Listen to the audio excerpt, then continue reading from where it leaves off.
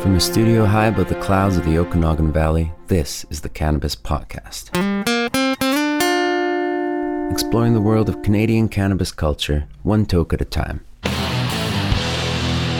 Now, here's your host and bud tender, Gary Johnston. And here I am, back again for episode number 8, as are you. Thank you so much for coming back. If this is your first time checking out the Cannabis Podcast, welcome. I hope you enjoy the experience. Today, we are taking a look back because it has been, as of yesterday, or midnight today, I suppose, exactly 3 months since legalization of cannabis in Canada. What do you think's been accomplished in the last 3 months? A different type of quarter, I suppose. A quarter of the year has passed since legalization on October 17th, and today we'll take a little look back at what exactly has been accomplished in those 3 months, primarily on the retail side of things, and especially in BC, what has been accomplished along that path. Also, I want to express my thanks to those of you who are writing me to give you your thoughts on the podcast, and I'm thankful for your interest and your desire to help me continually improve what we're covering here. In fact, it was a listener who sent in, and it was a listener who found me through the Canadian subgroup on Reddit, and he sent in one of the links we're going to talk about today. Thank you very much for that, Stephen. And that is on vaporizer temperatures and those wonderful little terpenes and when they get released. That's one of the things we're talking about today.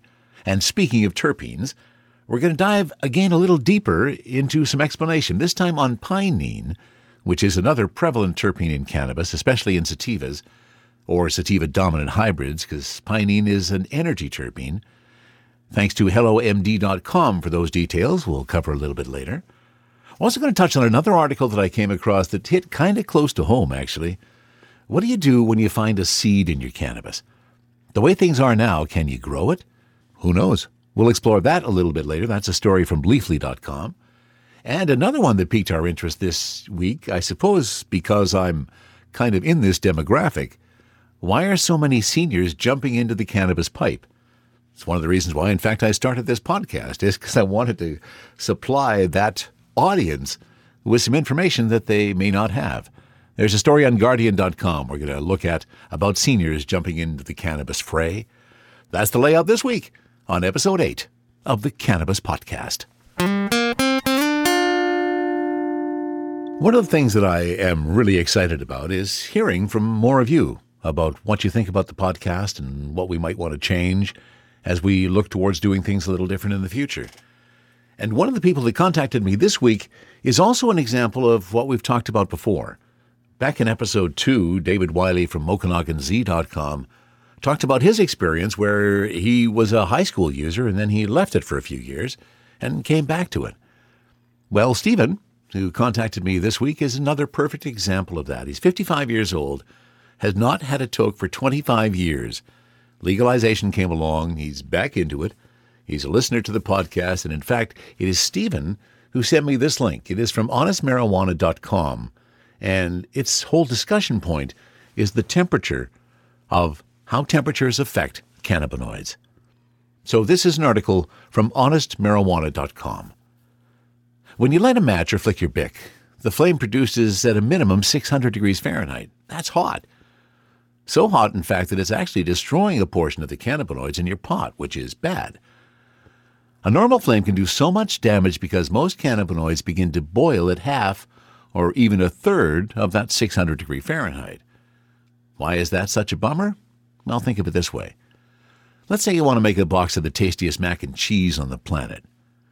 The first step is to boil some water, so you put a pan on the stove and turn on the burner, but let's say you get distracted because you've been vaping a little bit, and you forget all about the pot of water. What happens? The water eventually boils away, leaving you with no mac and cheese and a seriously scorched pan. Well, the same thing happens when you immolate your weed. The high heat of the flame basically boils off a good portion of the cannabinoids. And after that, you're left with less of the good stuff you came for and some seriously scorched smoke. That's where you get that really harsh feeling, and you start coughing. Temperature and flavor. Though cannabinoids get all the press, marijuana also contains other vital chemical compounds called terpenes. We, of course, have spoken much about terpenes here on the Cannabis Podcast.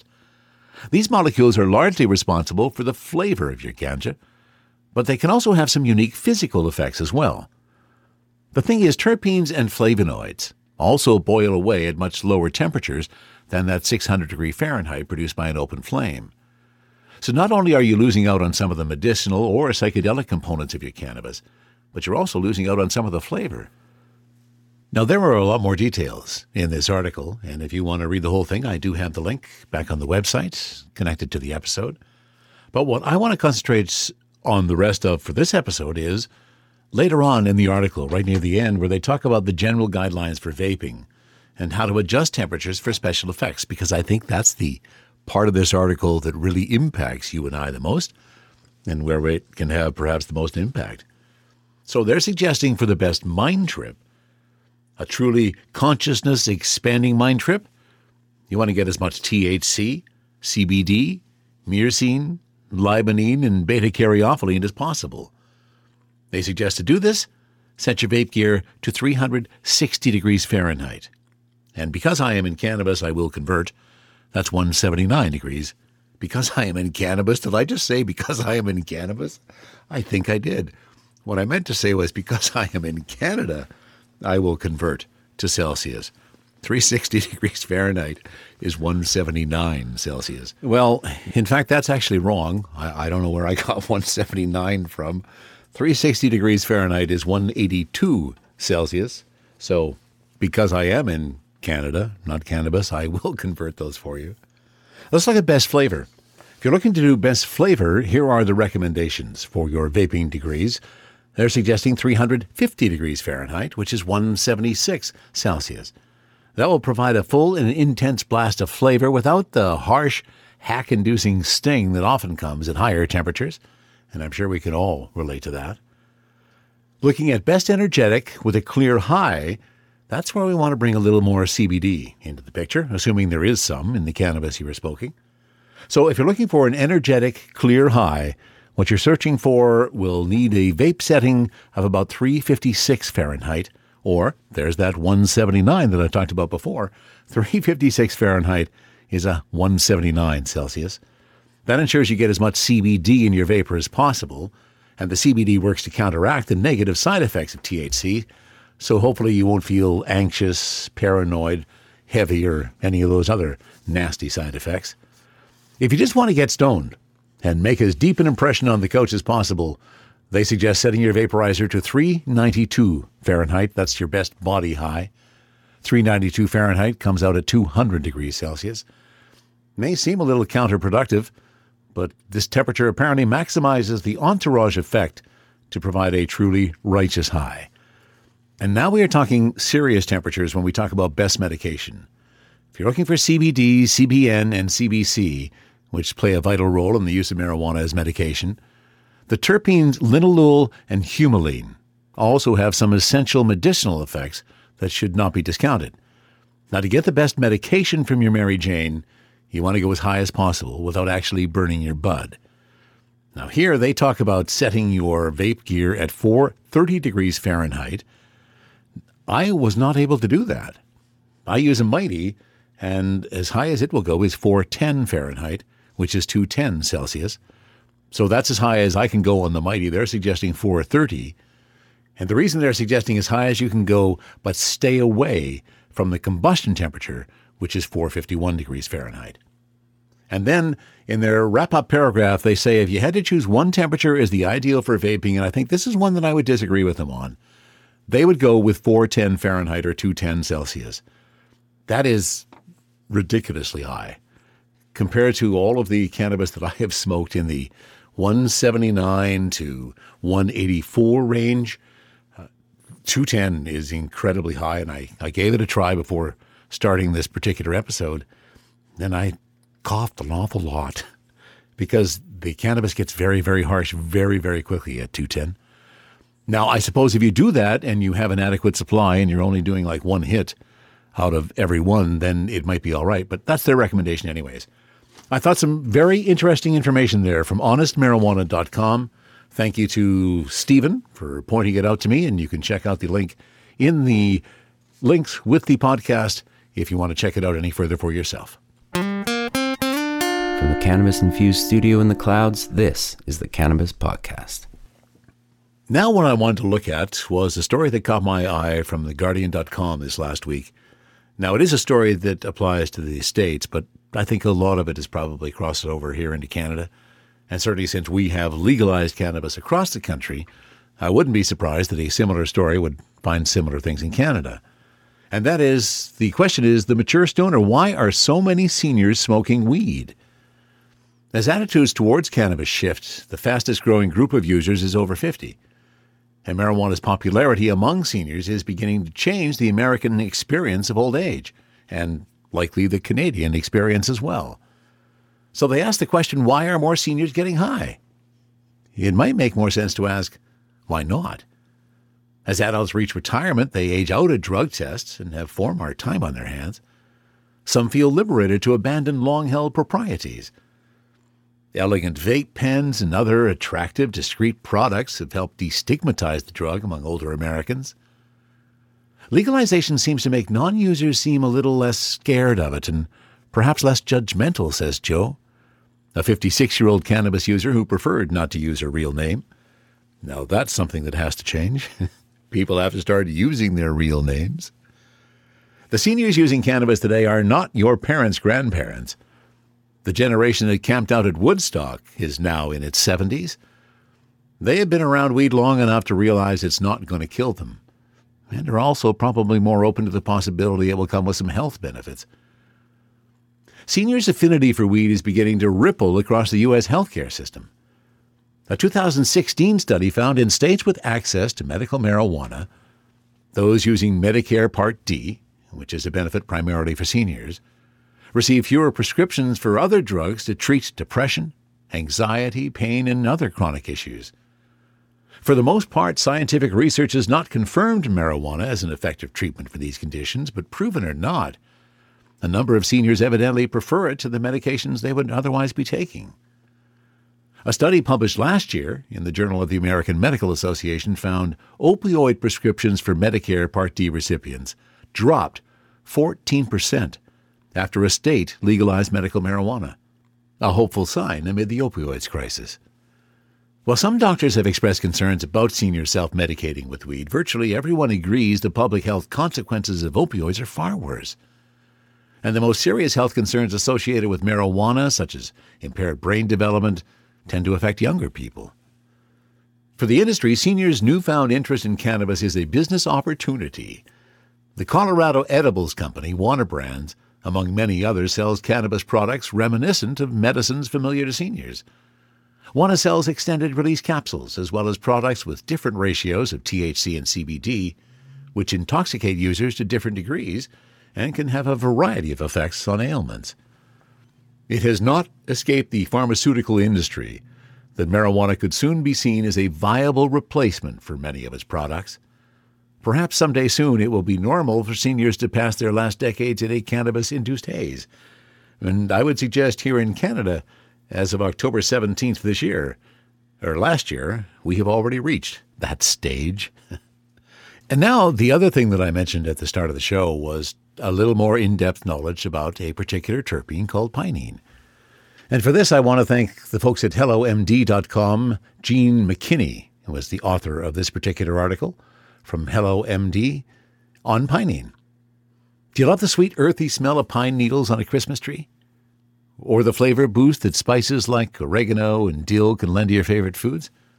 If you do, thank pinene, the very common terpene that gives these and many other plants their distinctive fragrance. But pinene also has potent healing properties, and that makes pinene-rich cannabis strains especially effective for treating a long list of health conditions such as asthma, arthritis, and Crohn's disease. Pinene is one of a very large group of terpenes, which are fragrant oils produced by the glands in many kinds of plants.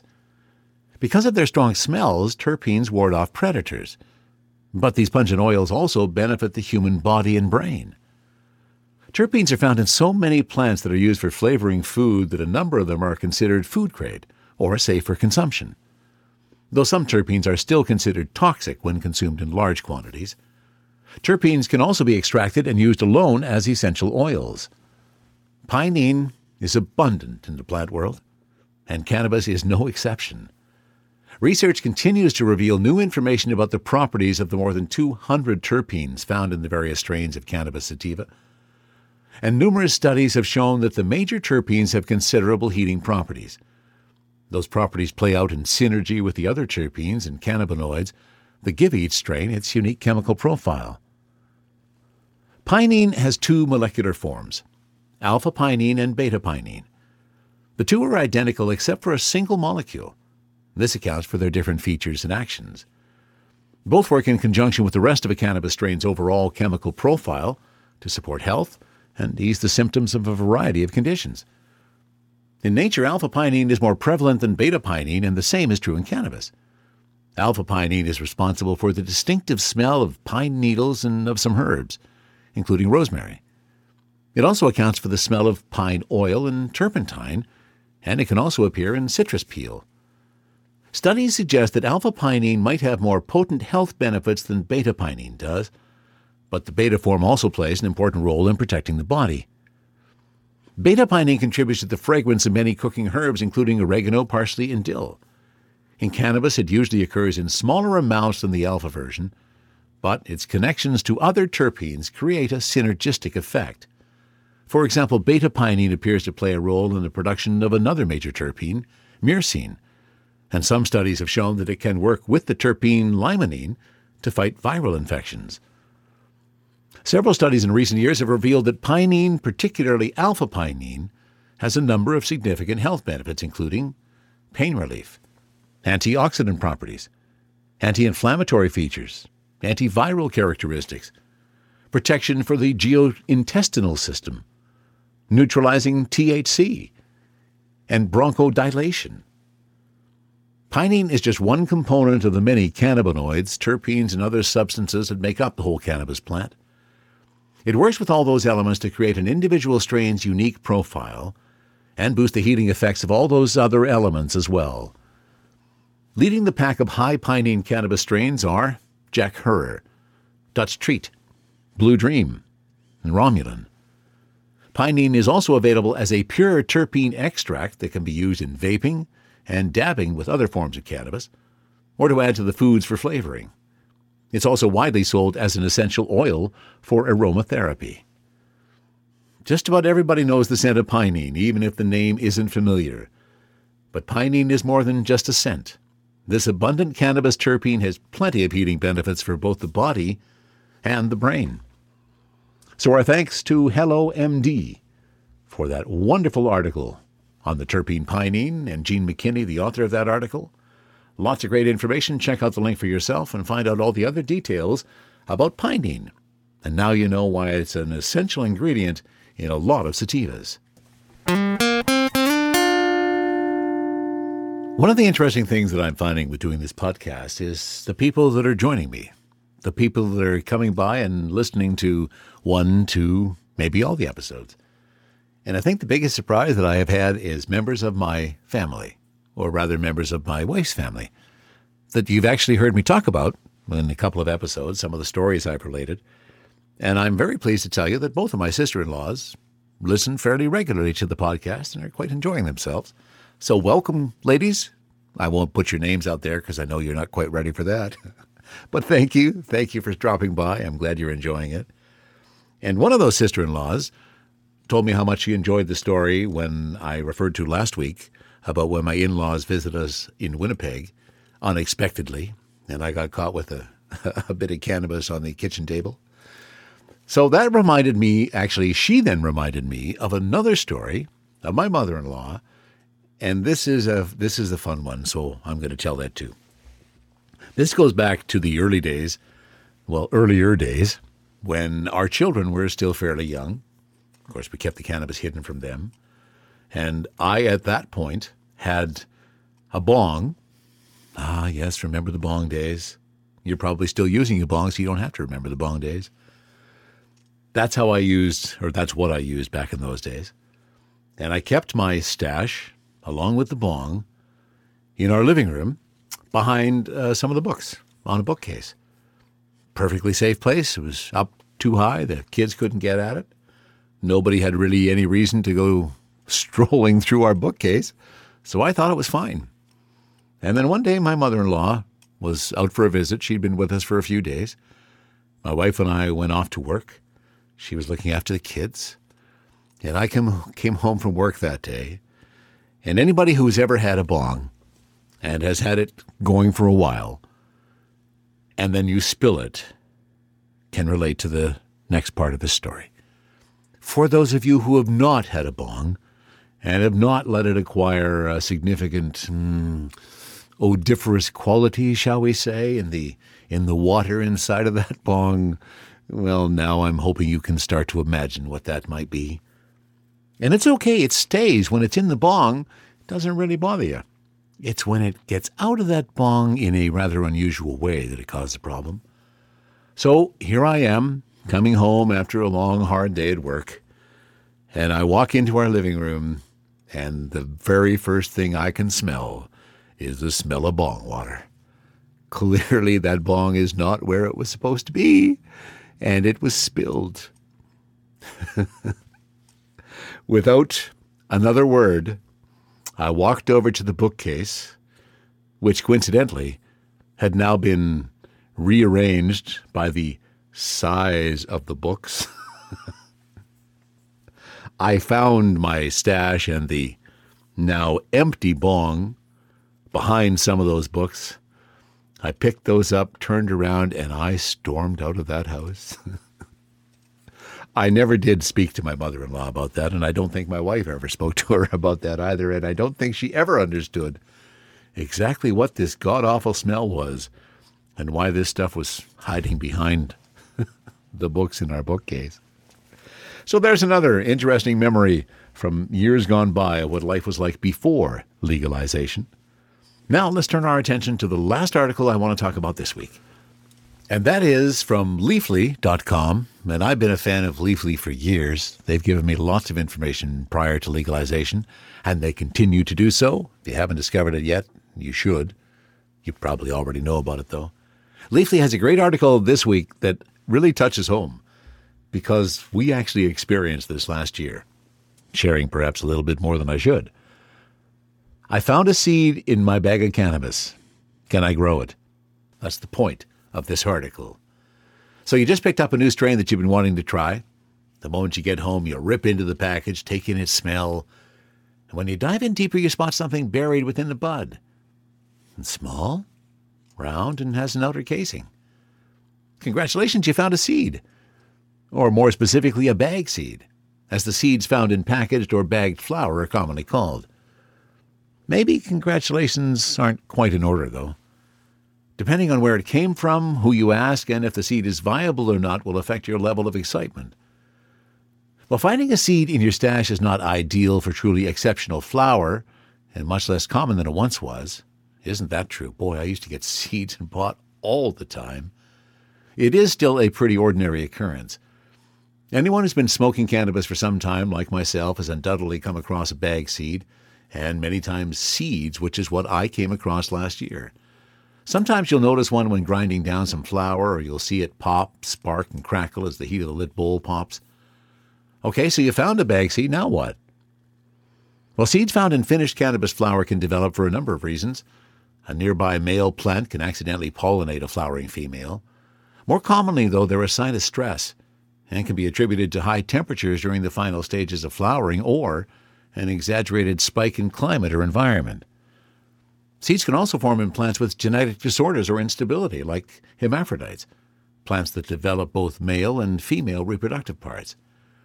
Now, generally, these conditions are viewed as negatives, and for that reason alone, temper your expectations with any plants you start from a bag seed. If found before lighting it on fire, the first thought from an excited smoker is, let's grow some weed. But before you jump in head first, ask yourself a few questions to help decide if it's worth the time and energy to grow the seed. Was the seed found in good cannabis? Are you ready to grow? Growing cannabis takes a certain level of commitment. Plants need nurturing for months in the right environment with a close eye for detail, and all that takes investment. But fear not, if you're simply curious to learn how cannabis grows and less concerned with the overall outcome, you can plant a couple of bag seeds outside and see what the results are. Is the seed viable? If you like the strain and you're ready to grow, then it comes down to whether or not the seed is viable or able to successfully germinate. For a seed to be viable, it must be mature enough to have a completely formed genetic blueprint, and it must be strong enough to pop through its hard casing and sprout its crucial taproot. Stress on a plant in unstable environments can produce bag seeds, and often a bag seed's viability is questionable at best. There are a few indicators that will give you a sense of whether the seed is worth germinating. Immature seeds tend to be light in color and have a soft outer shell. Visual signs like tiger stripes, dark stripes that resemble tiny roots or veins in a leaf, are generally good. A seed with a solid shell will withstand a little pressure when pinched between your fingers. If it crumbles or cracks, the seed will be effectively destroyed, but don't agonize it over your loss. If you think it's viable, then it's time to germinate. That's really the only sure way to find out. Germination is the incubation period that encourages seeds to sprout and develop into a new plant. There are a number of different ways you can germinate cannabis seeds, but they all require the same thing to be successful: water, heat, and air. If you want a complete step-by-step guide, check out the link that I have included underneath the podcast episode and get more details on this. And to bring it all back to a personal perspective, last year we found 3 seeds. I found 3 seeds in a sativa strain. We knew this later on. They were viable. All 3 germinated. All 3 grew. And how we knew where they were sativas was when we put them in the garden and they grew to 9 feet tall. Whew! They just shot up.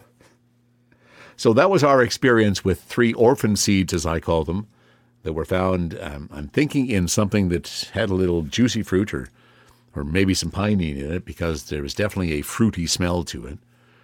It is possible, and who knows, maybe now this is going to be happening more and more, that seeds are available. We don't have to worry about finding them in our marijuana. We can buy them, and then we can grow our own marijuana. Whether you're growing your own marijuana or you're trying to buy your own marijuana, that situation continues to change in the province of British Columbia, of course, where this podcast is centered. We have new stores. We are up to, let me count them now, a whopping 2, 4, 6, 7 private retail stores across our province. The latest to join the retail fray is the Higher Path, which is in Trail. Vancouver now has 2 city cannabis stores.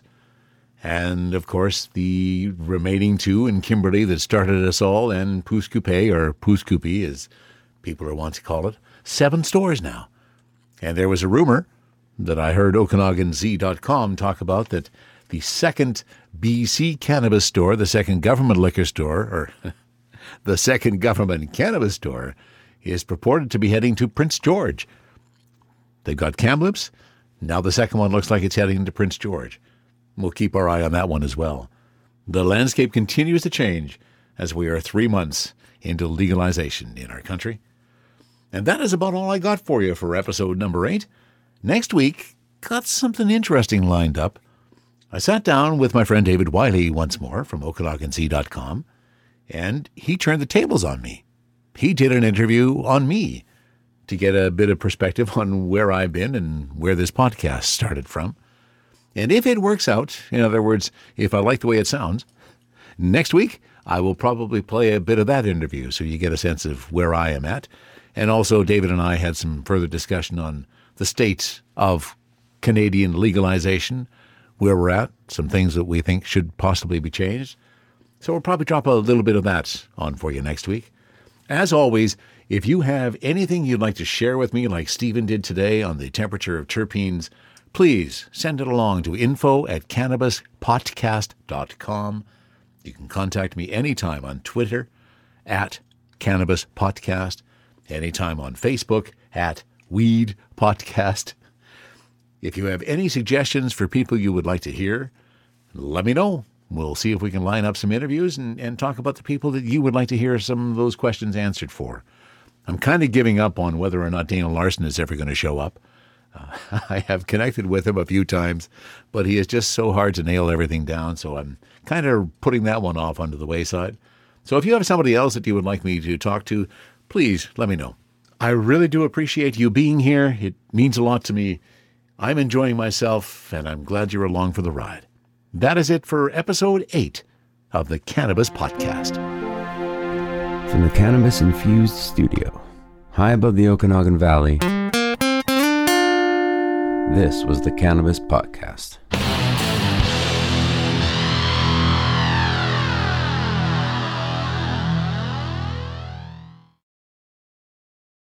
Thanks for listening to today's show.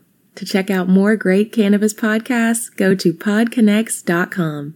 Here's a preview of one of our other shows.